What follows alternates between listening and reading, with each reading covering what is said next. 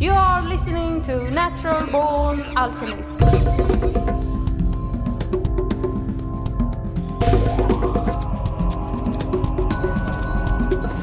Welcome to episode number 255 of the Natural Born Alchemist podcast. My name is Alex and I'll be your host. The last 2 weeks' episodes were part of a little mind trilogy I decided to do. The first one was called The Mind of Data, the second was called The Mind of Plants, and now in this final episode we are looking at the mind of the universe. And in this episode I'm joined by author Christopher M. Bach, PhD, and we will be discussing his new book, LSD and the Mind of the Universe.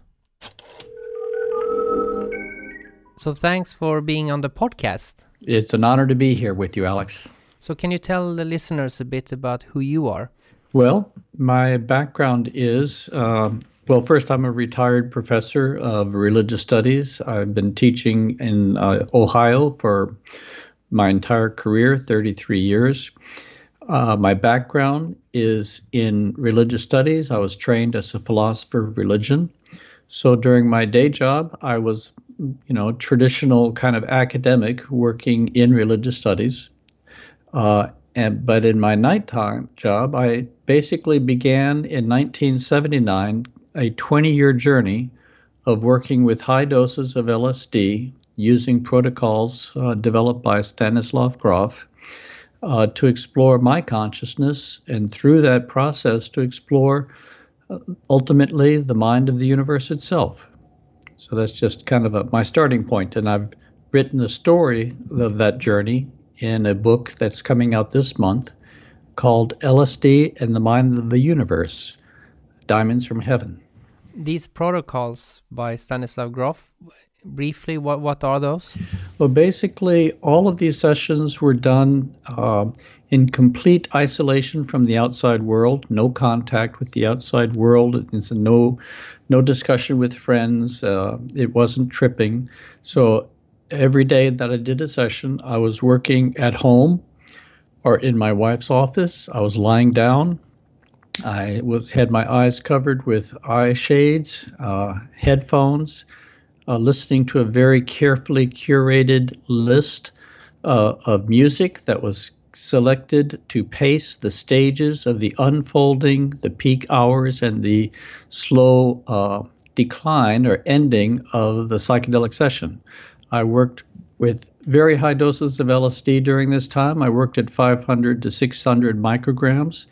This is a procedure which I really wouldn't recommend now that I've gotten to the end of it and looking back and kind of assessing the entire process.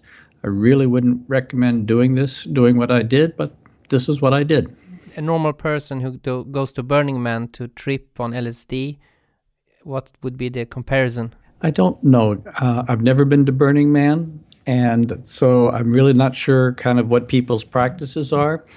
And of course, I always worked very hard. I mean, I never used street LSD. I worked very hard to get pharmaceutical grade LSD.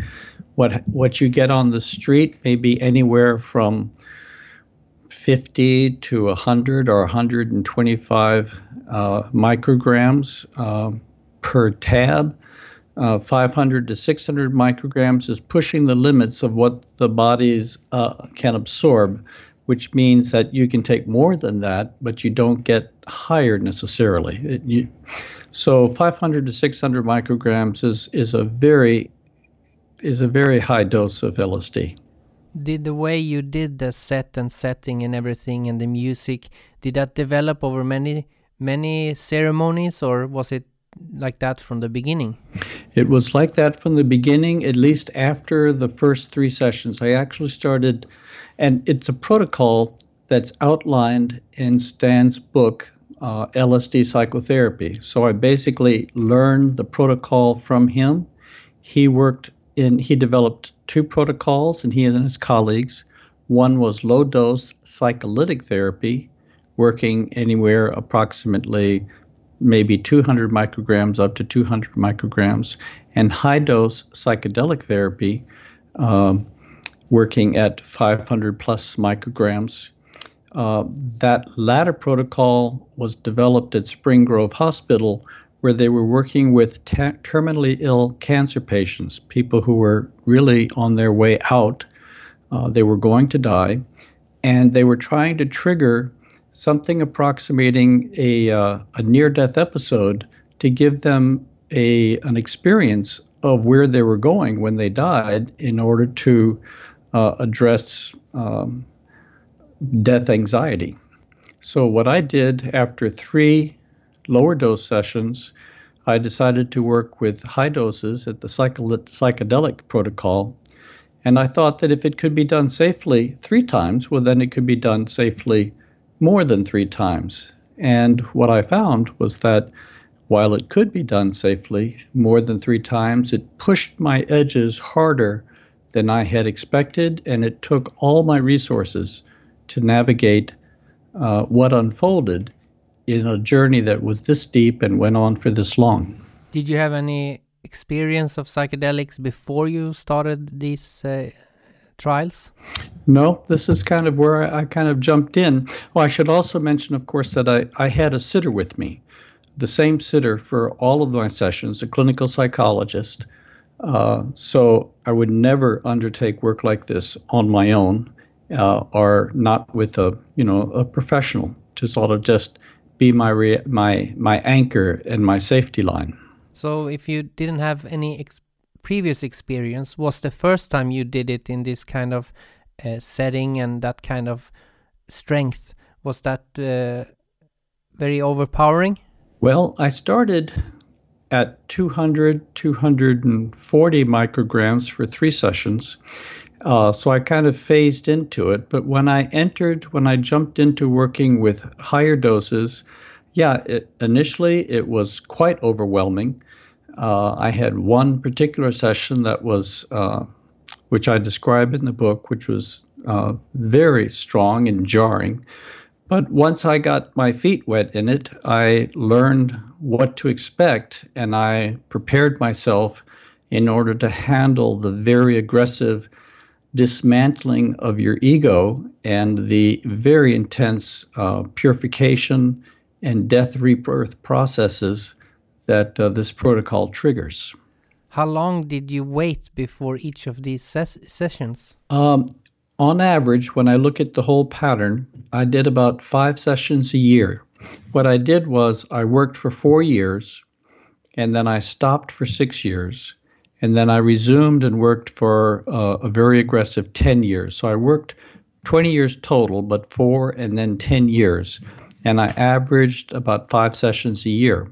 So I had, a couple of months to take first I would always take very detailed notes within 24 hours of every session. And I had 2 months to process my experience and to think about it and integrate it before going into another session. Did you have to do all this undercover, considering your job and position? I did. This was after psychedelics had been made illegal in 1970 in my country. So I started this work in 1979. I just felt a very, very strong calling to do this work. But in order to do it, I had to divide my life. So I divided my life between my conventional side, my academic side, and then this secret circle I entered doing this shamanic work. And that silence over the long term became increasingly burdensome the longer I went. And I discuss this in the book, what I call the sickness of silence, the challenge of working with psychedelics in a culture which is psychedelic phobic, or at least psychedelic hostile, or simply psychedelic naive. On February 20th next year, these people are organizing online a global coming out campaign for people who use psychedelics as a sort of medicine or in a positive way. So maybe that's one step in the right direction. I think so. I think it is a good step. Now, it's just amazing, we've entered into this new psychedelic renaissance, the renaissance of psychedelic research. I never imagined when I was doing this work, and all the years I was doing this work, that we would be in such a receptive, there would be such a receptive audience to this now, but things are changing very quickly. One reason I was interested in talking to you is because I've mainly in my life worked with ayahuasca, which when you do ayahuasca ceremonies, it's very common to experience that you there is some sort of intelligence there or some other mind. If that's from yourself or not, who knows? But there is a voice there anyway. And I a year or so ago, I tried LSD only mainly because I wanted to just have tried it because of its significance in our history. But I didn't like it so much because I didn't sense there was a voice there. Now I didn't do, I did it in the similar setting as you did, but maybe it wasn't as strong. But I only tried it twice, and I didn't do it dedicated like you did. But so I wanted to know, did you experience a voice or an other or something that wasn't you in your experiences? Yes, I did. Ayahuasca is beautiful medicine. I have some experience with it, and you're right that there is an acute sense of kind of engaging a living intelligence that kind of goes right into your heart and enters deep into a dialogue with it. My experience with LSD is that something similar happens. Just it's a different kind of psychedelic, and therefore the engagement is a bit different. But yes, overall, I found myself entering into deeper and deeper levels of engagement and eventually communion with, now how do we describe it? I call it the creative intelligence of the universe, the mind of the universe. It never took a particular shape. It never took a form. It never took a particular, identity as such. And I think that is partly because, at least in the way that I worked, I went through a series, not one death. Death of ego is usually the first death one undergoes, but I went through a series of deaths as I entered deeper levels of the universe. And so the nature of one's experience changes as one goes deeper. Generally, mainstream science argues that any psychedelic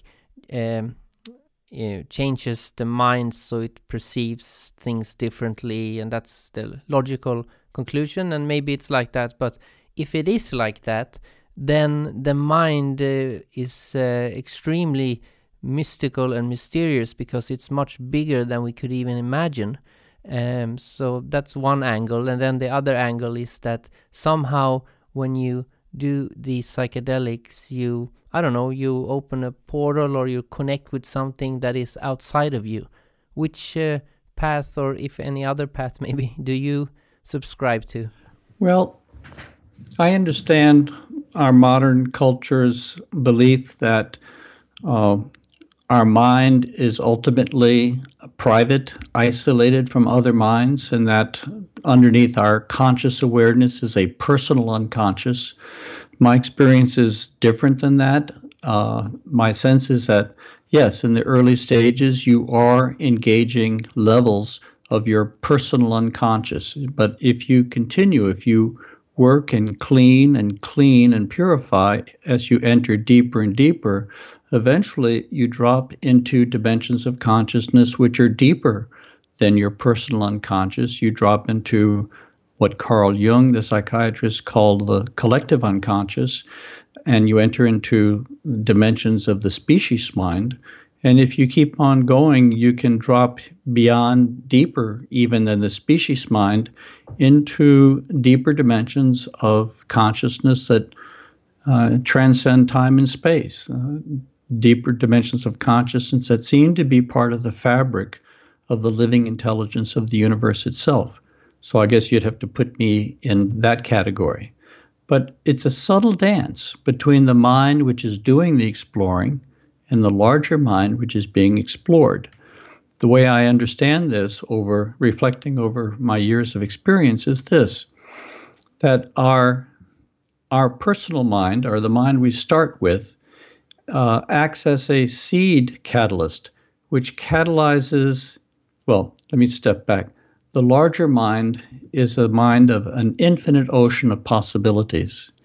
And the mind we drop into that ocean acts as a catalyst that crystallizes a set of experiences out of its infinite potential. As these experiences change us, as they impact us, as they heal us, and as they purify us, the mind that we drop into this infinite ocean in later sessions catalyzes a deeper set of experiences out of its potential, so that there is a subtle participatory quality to the experience. But this doesn't mean that we're simply experiencing the projection of our personal psyche. I think we're genuinely entering into communion with a deeper consciousness, but this communion is not simply dissolving self and then entering into an objectively independent of us conscious reality, but rather there is a conversation, a communion between the mind exploring and the mind which is being explored. Sometimes when I've had my most grand visionary experiences, when you see the vastness of the universe or eternity, it can be quite a frightening experience because it's so huge. Have you ever been in that position? Yes, if you work in a measured and disciplined fashion, one enters into those experiences with a certain kind of rigor, and so you enter in step by step, and you kind of have time to adjust to them, and it is less frightening. But there are times when you're confronting a jump into a sort of a quantum jump into a deeper level of consciousness. It's quite frightening. And when one enters deep into the depth of surrender and the death rebirth process, it can be extremely frightening. And you think it feels like you're losing your mind. It feels like you're totally dying. It requires complete surrender to navigate this well. And it takes courage to surrender that deeply. Everybody who uses psychedelics in a serious fashion, they know that surrender is usually the solution if you freak out or get scared or so. But what were your techniques to achieve this surrender? Because it's not as easy as it sounds when you're in that moment. No, you're quite right. It's not easy, is it? I think this is perhaps the greatest gift I received from Stanislav Grof and his research, it was because of his work was based upon his early work with LSD that I chose to work with that substance. I mean, you have to think back to 1979. This was before ayahuasca had emerged as the very powerful force that it is in our cultures now.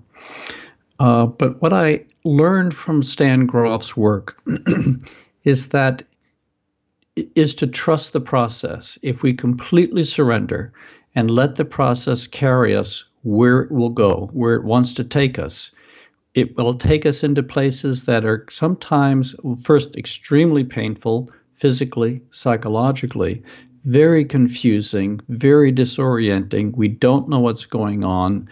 But if we trust the process, if we completely surrender to it, it will come into it'll come to a breaking point, and we will experience some type of death and then wake up in a different reality and as a different being, because we literally are becoming a different being, a being who can do things our normal self could never do. So I don't have a trick for this. It's basically just a process of learning to trust, learning to surrender. So you surrender again and again, and the more you surrender, the more you practice the skill of surrender and allowing yourself to be dissolved in order to inherit the opportunity to experience the great depth of existence. When you are having these experiences, are you finding it easy to remember them the next day, or do you forget them quickly, or you have to write it down as fast as you wake up? Well, I think that's one of the advantages of working with lower doses or with gentler psychedelics, like psilocybin would be an example of a gentler psychedelic. When you work with a powerful psychedelic like LSD, and particularly if you work with very high doses, accurate recall can be very challenging. I remember the first time in the 11th session when I broke through time and I entered what I experienced what I call deep time. I experienced the whole of my life from start to finish, all of its time moments as a simultaneously present now. So I didn't just see it, I experienced the being that I was in the process of becoming, but also the being that I had become in the course of my lifetime. And this was it was a dramatically moving experience. But after the session, I had a great deal of difficulty remembering it, recalling it. But what I found is, first, by making as careful a record, even with the gaps in the experience, really trying to get down everything that you experienced, everything you can remember. When I went back into the same state of consciousness next time, and the time after that, and the time after that, I basically was able to remember more and more, and was able to stabilize my consciousness at that deep level of reality. So this, I think, is an important epistemological point. In this case, I learned how to stay awake inside deep time. Then later, when I broke into still deeper levels of reality, this process repeated itself. When you first break into new territory, it's extremely disorienting, extremely challenging. But with practice and persistence, you can you can stabilize, you can learn how to stabilize your consciousness at that new level. And partly it involves undergoing deep purifications, because my experience is that every level into a deeper level of consciousness is entry into a higher state of energy. So deep states of consciousness are higher states of energy. So to improve recall, I developed a strategy. I always write up my session the day after a session. And after a session, the day after, you're kind of a little porous around the edges, but your verbal functions are back. So when I would write up my session, I would use headphones again, and I would play the music that I had listened to inside the session in exactly the same order in which I had listened to it in the session. And I'd play a piece of music over and over again until I felt that I had captured the experiences that I had with that music, and then I would go on to the next piece of music. I found that by re-entering the edges of my experience in that way, my recall improved, and I was able to get the experience down more accurately. When you drink ayahuasca, you can have a very visual and spectacular experience, but sometimes, and it's quite common, you can also have an experience that's not very visual, but it's all about your own life, a life review, looking at the past events, and more like thinking about your own life and then realizing insights, and then the next day you try and change those things you noticed that you did wrong in the past. Did you have those kind of experiences also? Yes, very much so. When you open up into deep states of awareness, there are all sorts of ways in which you experience things you've been doing that you could have been doing differently, that you could be doing better, areas where I've actually was given repeatedly different specific practices, different psychological exercises, or different meditation practices in order to strengthen this or to soften that in the process. Yeah, that's one of the great values of entering these states, aren't they? That they can kind of guide you into living a deeper and more satisfying life.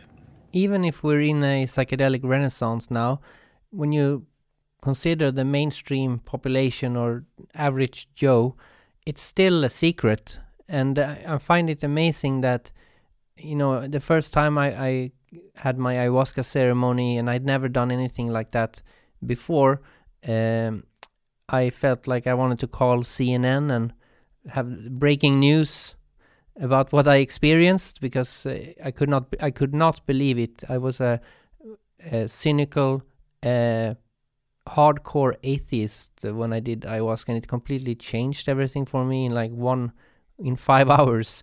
And why do you think it's still kind of a secret amongst normal people? And what's so? I mean, I don't know why it's not like mainstream, like water. Yeah. Well, I think if we look at our larger intellectual and cultural history, we went through a transformation in the Age of Enlightenment where we moved decidedly away from religion and away from a theological worldview into a worldview of pure reason, and then into reason refined by the scientific method. And we went through a process in which we began to not only embrace the discipline of empirical research, but we came to believe that anything which we could not study with empirical research didn't really exist, that it was just a projection of our imagination. And we kind of merged the critical scientific method with a particular metaphysical worldview, which said matter is the only thing that exists. And we can explain everything ultimately by simply analyzing matter. And I think we're outgrowing that. I think we're outgrowing the metaphysical, that particular position. But that's kind of that's our intellectual background as psychedelics have re-entered our culture. I, too, was very atheistically inclined when I started this work, even though I had a PhD in philosophy of religion. All of my graduate school and undergraduate work had left me basically as an atheistically inclined agnostic, well versed in the decline of spirituality and religion in the modern mind. So I began, too, deeply, deeply skeptical of the existence of spiritual reality. But that, of course, changed very quickly once you start to have your own experiences of this reality. I've always been interested in religion, all of the different kinds of religion. Even when I was an atheist, I find them interesting for different reasons. But I have discovered that since I started working with psychedelics over 10 years ago, I've rediscovered all religions, and I can read those texts. It doesn't matter which religion. I can read them all liberated from the politics of whoever wrote those books, and I somehow can connect with the essence of each religion. And I'm free when I talk about these religions to other people who are not like that, they always bring up the negative things about those religions, whichever it is. But it doesn't affect my view of it. I don't know if you've had this experience. Similarly, I taught basically introduction to world religions for decades at the university. I've taught introduction to Eastern religions, courses in comparative mysticism, courses in transpersonal psychology of religion. So I've been deeply influenced by Huston Smith and the perennial philosophy tradition that basically identifies a pretty consistent core, an overlapping set of insights that seem to run through various religions. But there are, of course, not only are there perennial truths that run through all religions, there are also perennial falsehoods that run through all religions of any historical era. I think two of the perennial falsehoods that run in the religions of the last 4,000 years is their failure to completely integrate women into their theology. It's a patriarchal system, and a failure to really develop a deep, adequate understanding of nature. all of these traditions are up and out cosmologies. The idea is you achieve enlightenment or you achieve salvation, and then you leave the physical universe and you enter into a privileged state which is outside physical reality. And physical reality does not participate in the salvation or in the enlightened condition. And that is not, I understand that position, I understand the history of it, but I don't think that's an adequate understanding of where we are and where we're going. Yes, I agree. Like, so if I would read the Bible, for instance, and I come across the word Father, I read Father, but I'm not thinking Father. I mean, I am aware that those people who wrote, they used the term Father, but it's really irrelevant what gender you call it, you know. And also when you look at indigenous cultures, there is less of that, and that's why I've investigated so much indigenous cultures, because they do incorporate nature more, and they do have more of the female, the goddess concept more. Yeah, the theme of the divine feminine has been a strong recurring theme in my work, the theme of the Great Mother, the theme of actually the entire physical universe being a manifestation of, in a sense, a feminine creative process. It's been very strong in my work. And you're right, indigenous cultures do tend to recognize and appreciate the divine feminine more strongly. It is quite logical when you think about it, because usually in alchemy you have this as above, so below, and you know a galaxy looks very similar to a shell or the eye, how the patterns. I mean, the small is very similar to the large, and the mother is the one who gives birth. So it would only be logical if there was some sort of thing that we all came from. Probably be of that kind of archetype. So have you had any sense or experience or thoughts about the afterlife from your sessions? Yes, I again, it's partly inherent in the way I worked and what emerged, but I think about this. I will use the vocabulary that Buddhism uses kind of to describe it, and they have the concept of the bardo, the different dimensions that one enters when one dies in between incarnations. So there's a back and forth process. Well, let me back up. For me, reincarnation is a simple fact of life. And I accept this not on the grounds of faith and not even only on the grounds of my own experience, but on the grounds of the high quality of it and the quantity of empirical evidence that exists for reincarnation today. There's just, I think, overwhelming evidence that reincarnation is simply true. The first book I wrote was on reincarnation. It's called Life Cycles, Reincarnation and the Web of Life.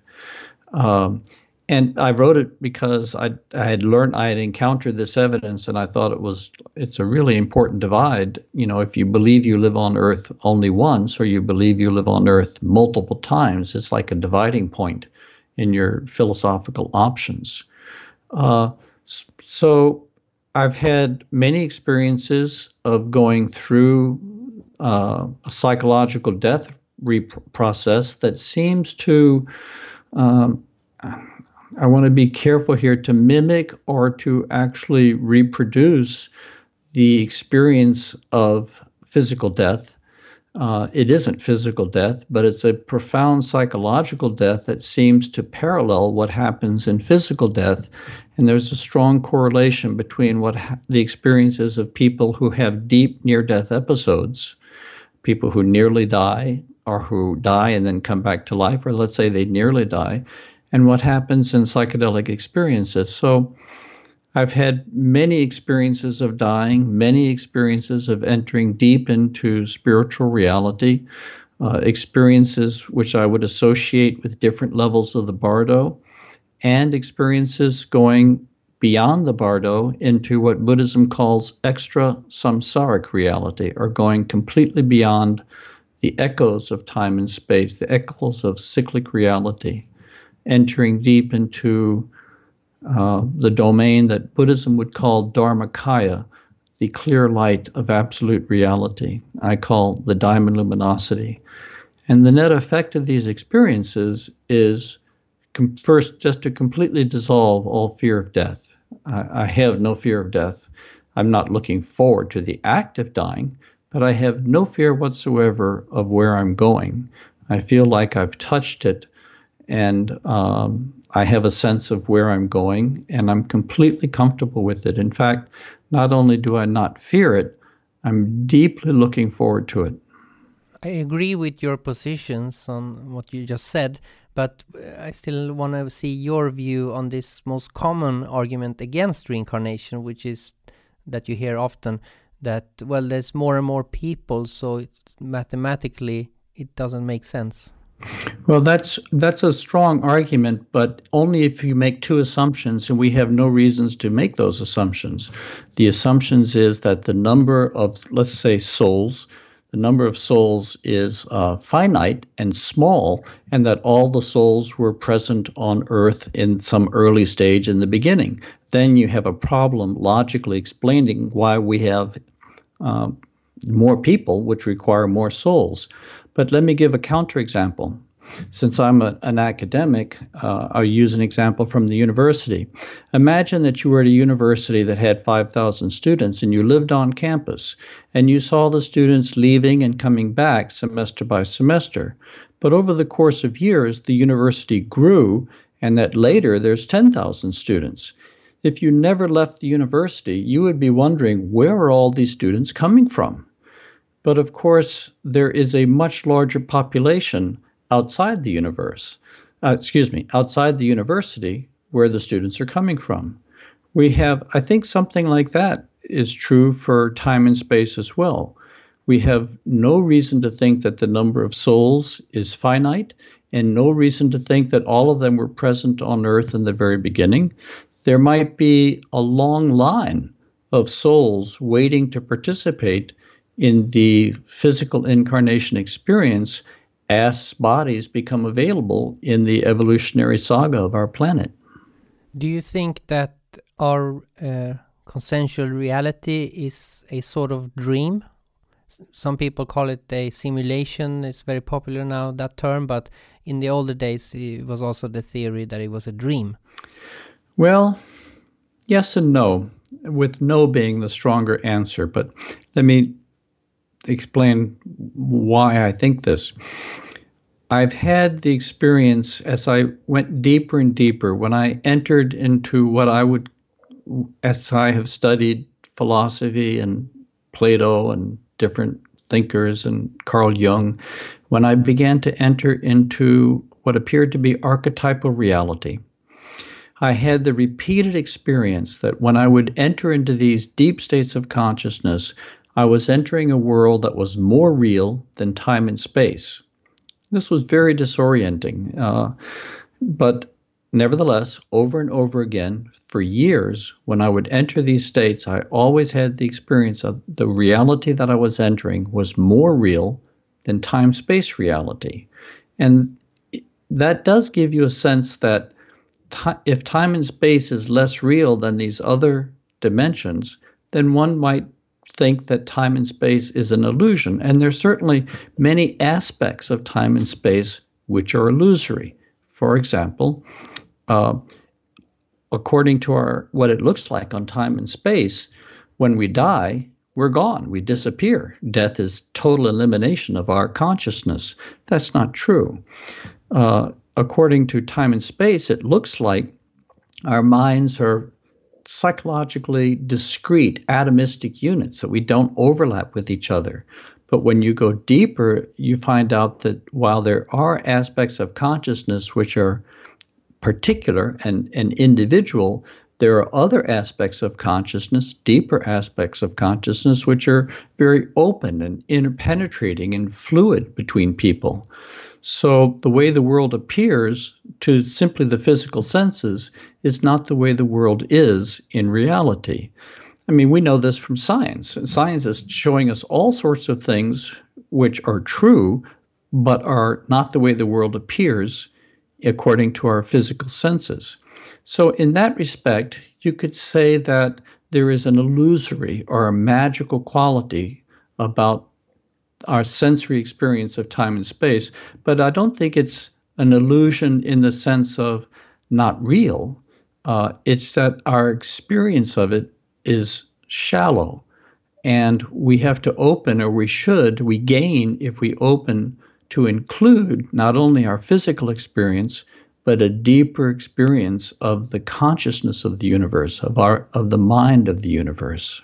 From that perspective, we learn new things about time and space, new wonders of time and space.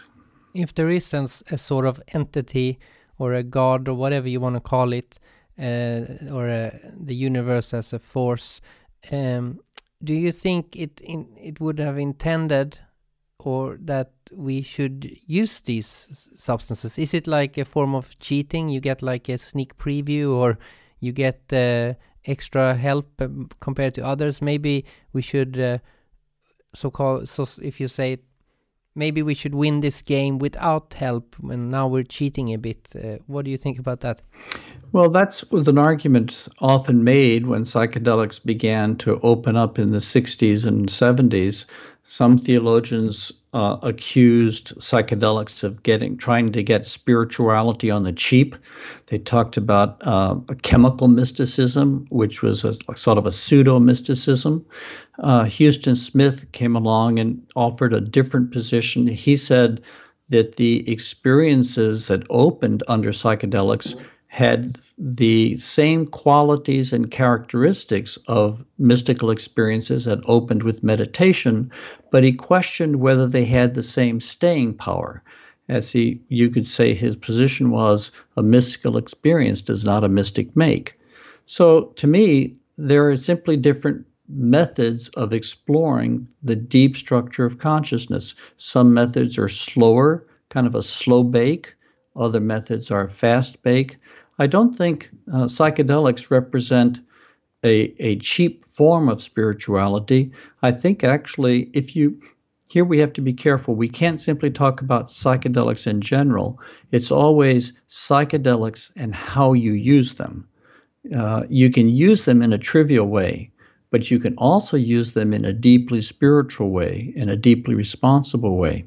So if you use psychedelics in a deeply spiritual way, in a meditative, deeply internalized way, not only is it not a false spirituality or a cheap spirituality or an easy spirituality, I think it's actually a difficult spiritual path. It accelerates the spiritual process, and in a way that can be very, very demanding. The processes of purification that one goes through, as you know from ayahuasca, those processes are very, very intense, physically, psychologically. And I think they are, if you study mystics, you see them going through, mystics, by which I mean contemplative, meditative mystics. They go through a similar process, but in a different format. But here's the thing. There are over 300 naturally occurring psychedelic substances that we've identified in nature. So it certainly seems like nature wants human beings to enter into non-ordinary states of consciousness with the very substances that it's grown. So I think when we interpret these substances to say that they are cheat or that we shouldn't do them or we should do it all on our own, I think those tend to be kind of heavy-handed cultural projections. I find it ironic that all the millions and millions of people who recreationally many times a day smoke joints, but they never realized that if they would just gather all that cannabis together and eat it, they would have a deep mystical experience. Yeah, there are many ways to open your mind to deeper levels. I mean, there's the practice of silence, just absolute silence, learning to turn off the verbal mind. The practice of meditation, the practice of trance dancing, holotropic breath work, Sandgroff's holotropic breathwork, breathing deeply, what the Hindu tradition would call pranayama breathing, many, many different ways, and psychedelic substances are also there. If you look at the early tankas from Nepal, there is evidence that they used mushrooms. The mushrooms appear in significant ways in the early tankas. So even a tradition which has a very cautious approach, even a potentially negative approach to psychedelics, it's part of their own historical lineage. It appears to be.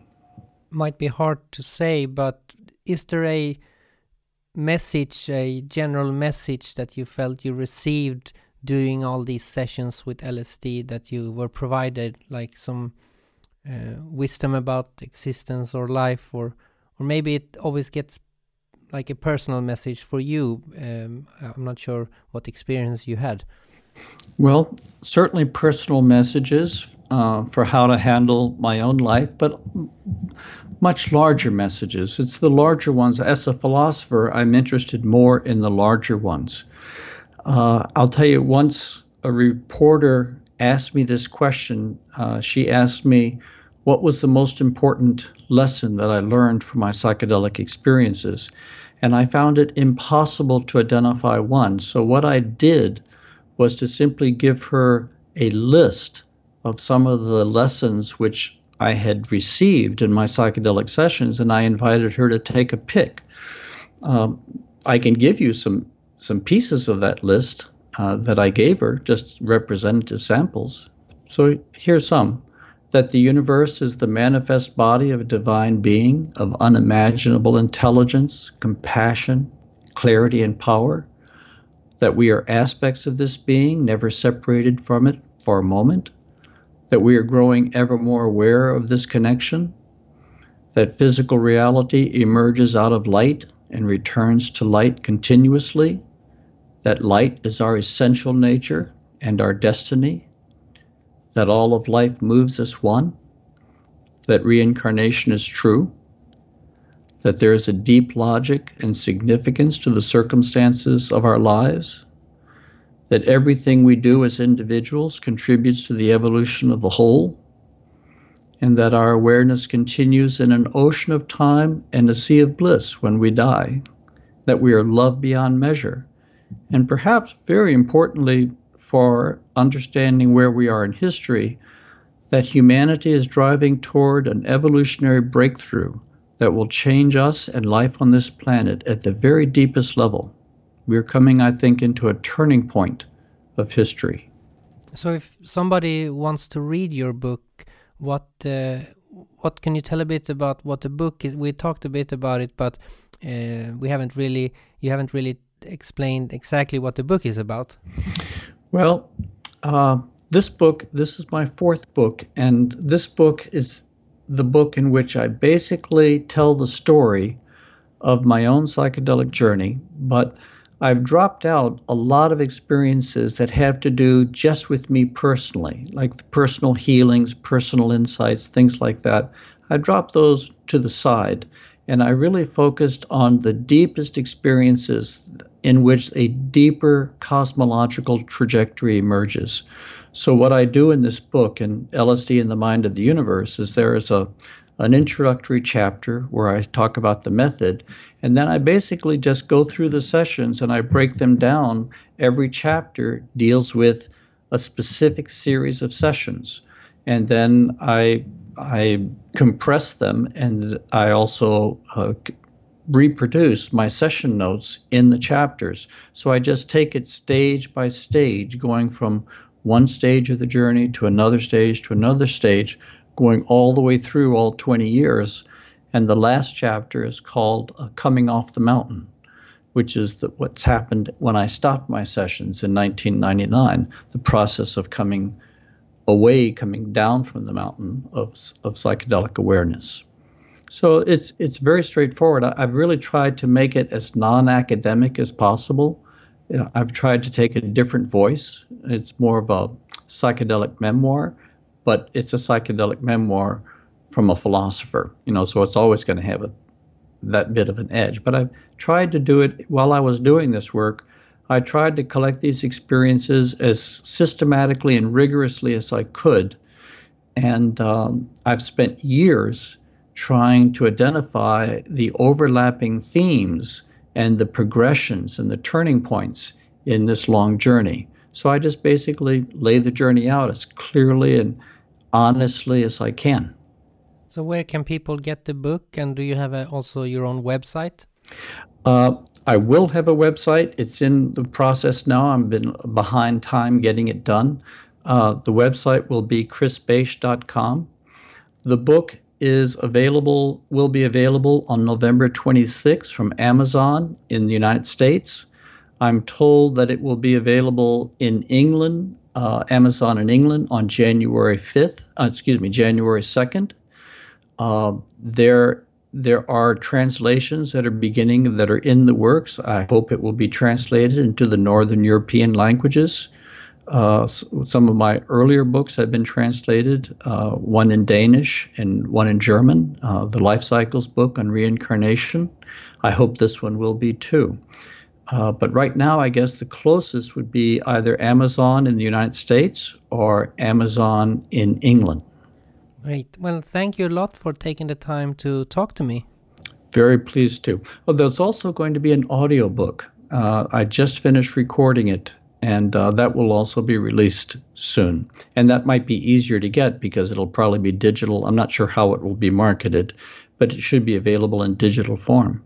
It's a pleasure to speak with you, Alex, and a real pleasure to discuss these very important topics with you. If you enjoy the podcast, you're welcome to leave a review on iTunes. Here's one review I got. One of the most intuitive interviews I have ever heard. First things first, the podcast has a dual format. It is mostly split between interview episodes and interesting lectures that Alex has found. The lectures are usually cut to size and fit a certain theme. A lot of digging seems to be involved with these lectures, and they are appreciated. But interviews is where Alex really shines. It's actually really bizarre. I've been listening to a lot of interview podcasts. Alex not only always asks the right question. Literally, pick any interview. The guest will almost always say, "Great question," or "I was about to get into that." But Alex has the most uncanny ability to know when to stop the interview. Underrated skill. But many podcasters struggle with sensing when the guest is ready to wrap up or let the guest ramble on past their welcome. Alex always very smoothly segues the interview out perfectly and naturally. This is all technicals, but trust me, the content speaks for itself. Freedom is in the mind. STK 162. I think that's one of the longest reviews I've received and very detailed, and thank you for the kind words. I appreciate them. To close this episode, I want to play a song by Audible 484, which is a song called LSD, written according to the artist whilst he was coming down from his own LSD trip. I hope to see you all here next week, and as Terence McKenna used to say, take it easy, but take it. Freedom is in the mind.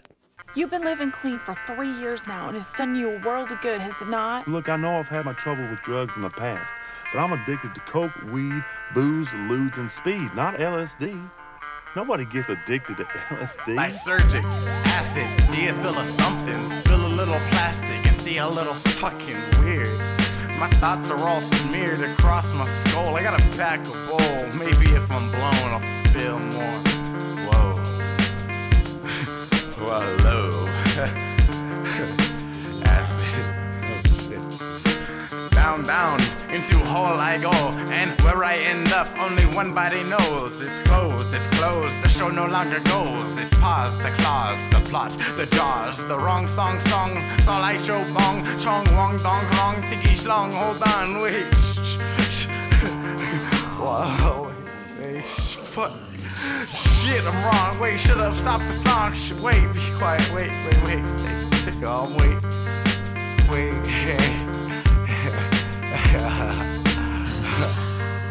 Alright, that's better. Look, the sleeves of my sweater. I love the weather, the way the world is put together. Feel light as a feather, I understand never.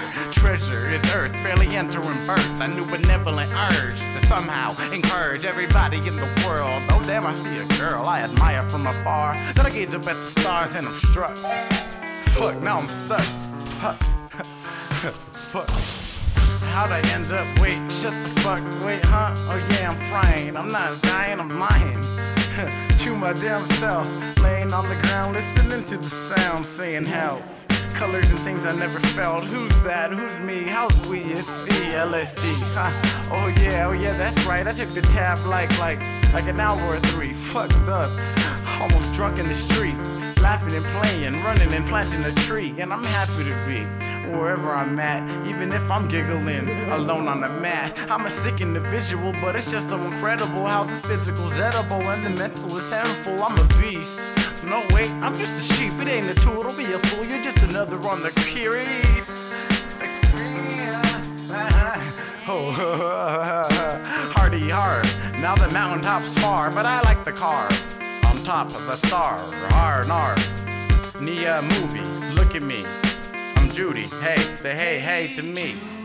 Like the beetle, get in the fetal, stance and dance and prance around, singing a tune. Look at the candy, look at the candy. It tastes like the moon. Oh shoot, who's that? A funny looking man in a funny blue hat. I'm a funny blue cat, that's what I believe. Now I see what I'll never achieve. Now I don't grieve, I can see my eyes are free. Free as bees sucking honey from the tree of life. The knife is cut the vortex of patterns in me. Now I'm me. It's me can be LSD. If you promise it'll just be this one time,